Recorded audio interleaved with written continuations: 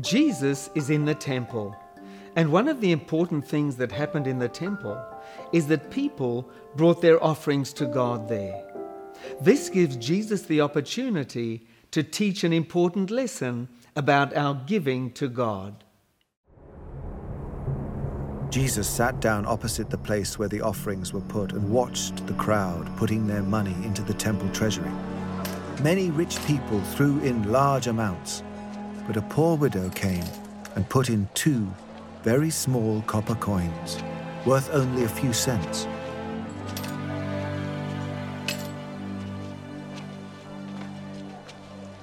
Calling his disciples to him, Jesus said, "Truly, I tell you, this poor widow has put more into the treasury than all the others.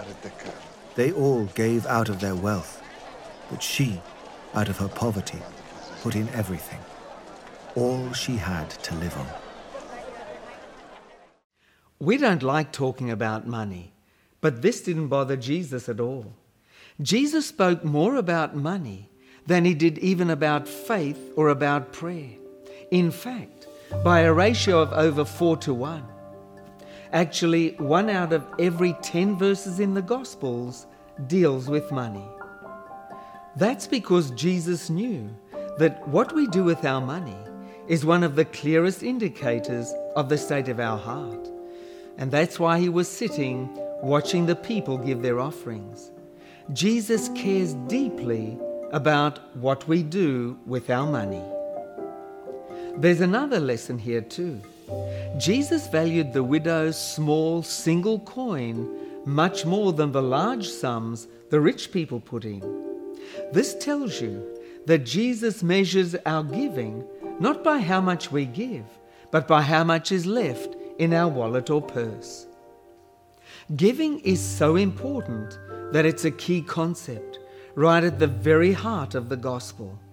For God so loved the world that he gave. We have salvation because God was unselfish and gave.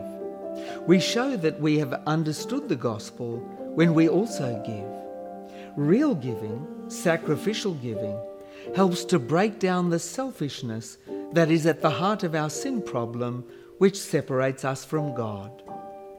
The gospel cannot be shared unless people, in some way or another, give. What have you given lately? How can we give more?